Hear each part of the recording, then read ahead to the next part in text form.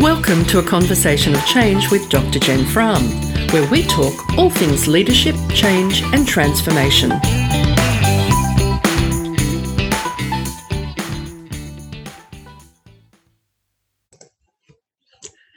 Hello everybody, welcome to another Conversations of Change with Dr. Jen Fram. My wordy, how are you going everybody? Are you breathing at this point in time? I hope you are. There's a lot of people not breathing at the moment or breathing in a very shallow state. I thought it was probably timely to drop in. I don't have a guest today. Wanted to let you know that we're going to do a couple of changes with the podcast given all of the massive changes that are happening around us with COVID-19, the challenges for us with lockdown, the rapid forced change on so many organisations, the implications of a pretty severe economic downturn. Excuse me. I think what my plan is to do is to come and have a chat with you once a week at the moment. If I have a guest, that will be awesome. I will advise that they are getting very difficult to find at the moment because they are understandably all pretty tied up with business continuity stuff as organisations try and make sense of what's happening. Nevertheless, the conversations that I'm having with clients, with peers, with friends, with family, I understand is proving useful. So I thought let's change up this podcast, make it a weekly cadence. Each week I'm going to come and have a little bit of a chat with you about a model, a thought, a concept, some information that I think might be useful to you in how you navigate the really volatile change that we're going through. So we'll look at concepts in neuroscience, we'll look at concepts in positive psychology, resilience. If I'm seeing things that I think need a broader audience and could be shared, we'll cover that. I'd like to maintain this podcast with a sense of optimism, with a sense of hope, with a focus on creativity. And we'll probably keep them pretty short, I think, though time will tell. It'll be based on your feedback as to how can I serve you at the moment, what is most useful to you as a listener to this podcast. On that, another change that I'm bringing in is that I have created a Patreon account. For those not familiar with it, Patreon is a platform where you can support content creators and producers, musicians, artists, podcasters, videos, those kind of things. A couple of weeks ago, or I don't know, time flies so fast at the moment. It's hard to know where we're at. I think it was a week ago, 10 days ago, when we realised what the economic implications, they got really serious for people. My accountant very prudently came out to all his clients, gave us instructions on what we had to do to make sure that we were safe for the next couple of months. For me, as a small business, that involves cutting operating expenses. I think the really great thing that's out there at the moment is that I'm not hearing that a lot of the economic challenges are affecting people in the change profession, corporates, leadership, those kind of people. Most of you who listen to this podcast, that said, it is quite catastrophic what's happening for those in specific industries, small business, obviously, retail, hospitality, airline. It's really, really challenging. Those of us who rely on workshops and speaking for revenue have also been hard hit. Yes, we're pivoting to virtual delivery and those kind of things, but it'll be a while before that kicks off because people are in shock at the moment, And so for me, the notion of cutting operating expenses means that I cut off the people who support me in the background for my business, other small businesses, and I'm not really comfortable with that. So I figured one of the things that I needed to look at was how do I change up things to make sure that I'm still sustaining And part of that was, hey, let's have a look at creating a Patreon account and offering a tiered system of sponsorship. So it starts at $2 a month. I think I've topped it at $20 a month, and there's various rewards for whatever level that you are sponsoring at. It feels kind of weird, but, I think at the moment, part of how we get through is being prepared to try new things. And so if you find that the content I have been sharing, that the content I am sharing, that the content I will share is of use to you and really valuable, and you are in a position to be a patron, I would invite you to go to patreon.com. Look up Dr. Jen Frum and become one of my patrons. Because the Patreon account is really new to me, I'm not quite sure how to use it the best for those people who become patrons. So really open to suggestions as to what would create value for you to be an ongoing patron. Anyway, so that's one of the changes that I'm bringing into play with this podcast. Let's check in with a post that I published last week that has hit a chord for a number of people. One of the things, a couple of the clients, smaller clients that I'm working with, they still need to create change. This is still part of their world. And of course, they have workforces that are quite stressed, distressed, anxious, challenged with what's happening. And so the challenge for leadership at the moment is, how do we create calm to enable change to continue? We have seen our political leaders admonishing us to just keep calm. And if any of you have been on the receiving end of somebody telling you to calm down or just keep calm, you're probably pretty aware that it's an ineffective tactic. People are panicking at the moment because leadership is not doing all that much to help them create calm and to feel secure and to feel safe. And so I just thought I'd go through some of the principles in that post.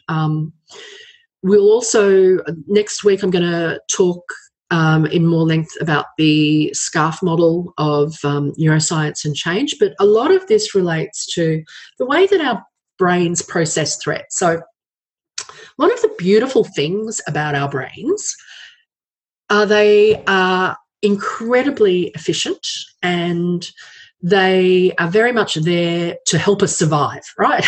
You don't have a better friend than your brain when it comes to survival.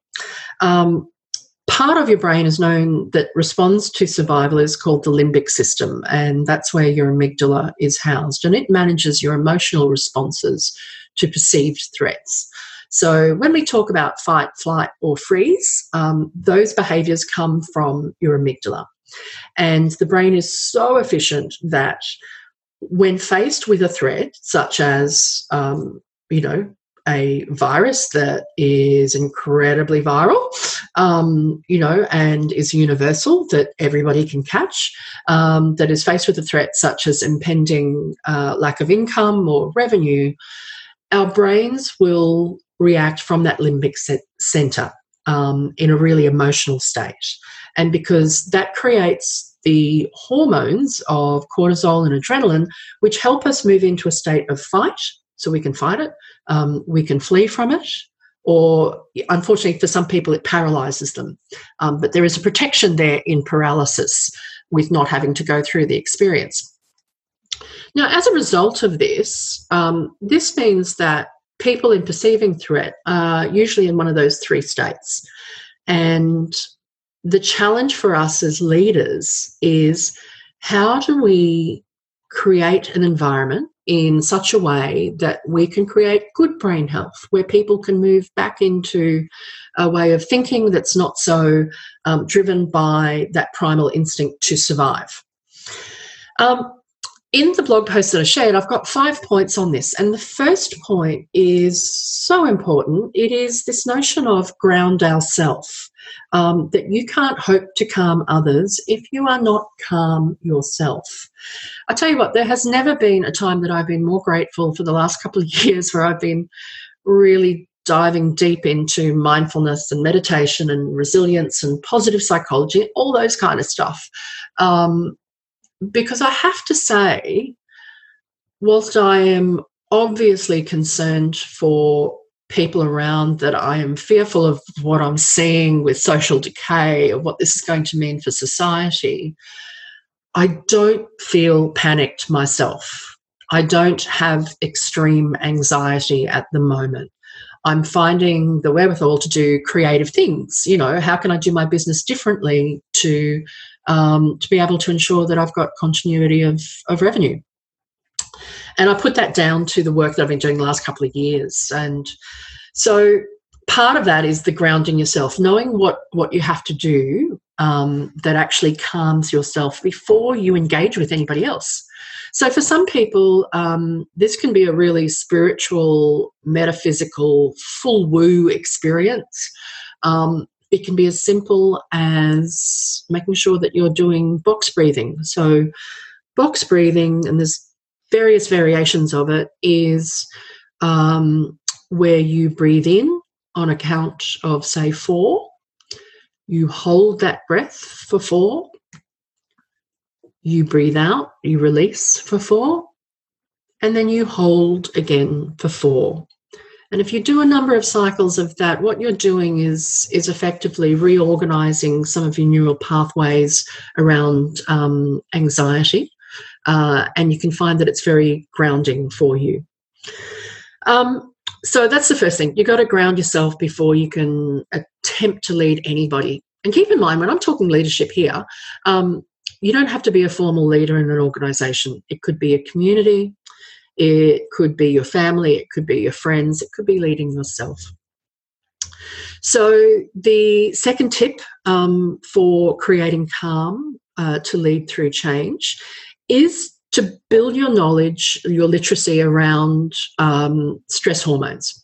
So I told you a little bit about it before, that cortisol, adrenaline, really helpful to you in the point where the house is on fire or there's some extreme danger right in front of you. It is those hormones that will allow you to get out of that situation to survive. A lot more problematic, though, when those hormones are sustained, that you are permanently creating cortisol and adrenaline, because that's where you have your adrenal fatigue. It's where you have a suppressed immune system, cardiac conditions, all those kind of things.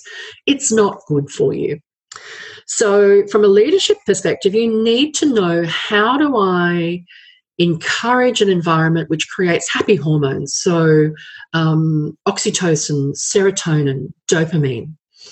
And some of the practices that are the most helpful in creating happy hormones for us are things like creating laughter, so an opportunity to laugh, but also that incredibly powerful practice of gratitude. So what I love about gratitude is it has a two-way action. It's really hard to offer thanks to somebody without feeling happy yourself. And obviously the person on the receiving end of gratitude feels happy once they receive the gratitude. So just upping the ante on how do we practice gratitude in a meaningful way and a sincere way can create a better hormonal state in times of stress. So it'll buffer against the inclination to move into fight, flight, or freeze. I think the importance of,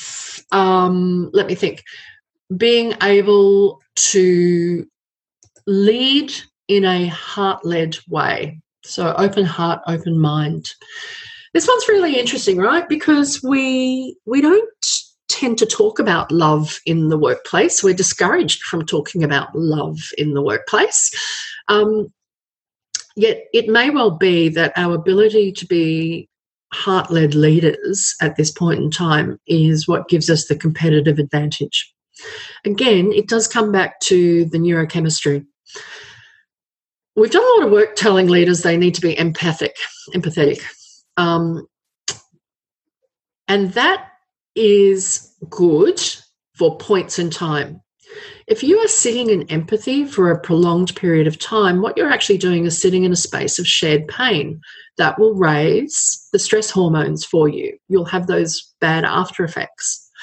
Now, the beauty of sitting in a space of compassion, which is love, that you have love for the people that you work with, you have love for your family, you have love for your community, is that you introduce those good, happy hormones again. And I think that this was something that I worked on last year in a workshop. I did training on self-compassion, and it was really, really useful. And initially I'm sort of thinking, well, how do I make that switch? As someone who works in change, I've always worked in empathy, but I can see the sense in this that I need to move into a state of compassion. And the first step for me was when I was having meetings with people who were struggling, who were in pain, who wanted to share something that they were uncomfortable with, was first of all recognizing that I was starting to empathize and consciously, and it's going to sound weird to tell you this, and I'm just going to have to encourage you to try it, to consciously sit here and go, what would it be like to be in a space of love for this person that I'm sitting with? As I said, really weird when it is someone that you don't know especially well, nor that you necessarily like. But to ask yourself that question opens up the channels of sitting in a space for compassion for them. And it became easier and easier to sit in that space in a regular place on a regular time. So do some Googling of this. There's some really interesting material out there in the compassion-led leading space. And I would really recommend it as a leadership practice at the moment. The other thing is an open mind is listening attentively. We've got a real opportunity at the moment to reset our engagement programs, right? So reset how we engage with our colleagues, our employees, to make sure that we are being really attentive to what they are saying. This will have a twofold benefit. They will feel better. They will have happy hormones because they feel like they're being listened to. But you might actually get some better ideas. The fact that they feel safe to talk might mean that you get a lot of new ideas, which will help you adapt. Fourth tip on how do we lead and how do we create calm is this notion of reinforced stability. It may not feel like it, but there's actually things that are staying the same for us. There's actually a lot of stability for us at the moment. In the midst of all this volatility, we're still doing the same things, and we can still do the same things. So if you think about what are your routines and your rituals in your workplace, your routines and your rituals at home, how can you maintain those routines and rituals so that you've got a form of stability or a reminder of this is what we've always done? Equally, with any of your communications at the moment, and this is probably more specific to those in the workplace, please make sure that you repeat what is staying the same for people. Because of those amazingly efficient brains that we've got that are looking for more threats at the moment to keep us alive, we will struggle to connect with messages of stability. This means you need to repeat many times, because it's those messages of stability of what is still staying the same that will enable us to calm and to be able to engage in a higher order functioning. And finally, the fifth topic or the fifth tip on this is a reminder that you've only got one body. Now more than ever is a time to treat that body well. So make sure that you are consciously breathing. For many, many people, they are moving into very shallow breathing states at the moment, and that is inducing a really poor physical condition for them. So it can be a really good practice at the beginning of any workplace meeting to say, look, we're just going to do some really conscious breathing. We're going to start with 5 deep breaths. Recognize if you're not used to deep breathing, that might be physically uncomfortable with you. So be kind to yourself if you're practicing deep breathing for the first time. Second, the power of being hydrated. I cannot underscore how important it is to stay hydrated in helping you manage stress. Your brain is exceptionally thirsty, so let it drink. Again, start your meetings with, has everybody got a glass of water at hand or a bottle of water? Let's just wait for a moment while you get one. So you're going to have to remind people to breathe. You're going to have to remind people to drink. So they're the 5 tips that I've been sharing with clients at the moment around how to keep calm.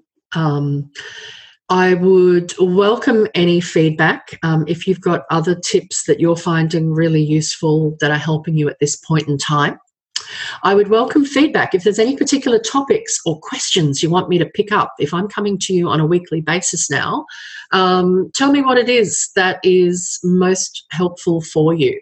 I am delighted to provide that for you. As I said before, there is now a Patreon account.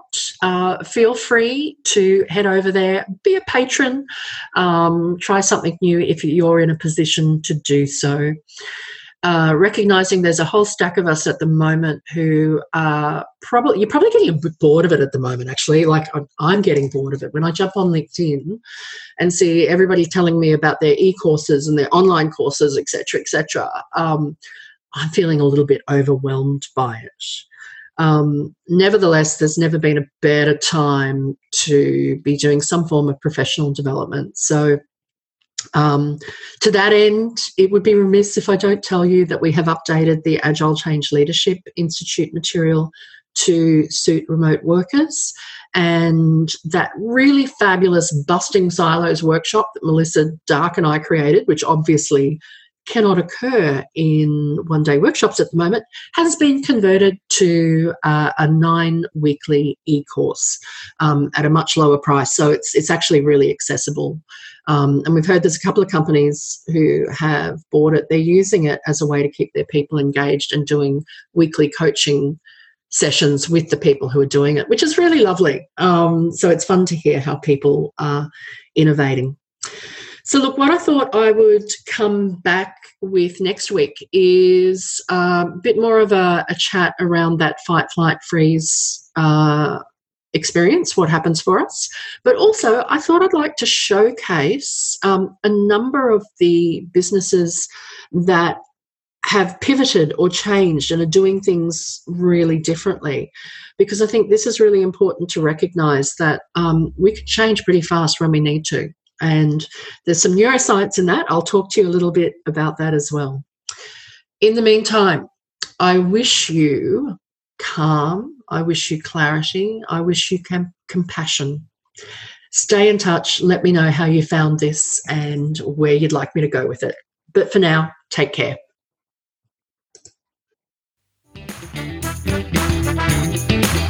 You've been listening to A Conversation of Change with Dr. Jen Fram. You can find many more resources on leading change at my website, drjenfram.com. I welcome feedback on what else you'd like to hear on the podcast. Why not connect with me on Twitter @JenFram or LinkedIn.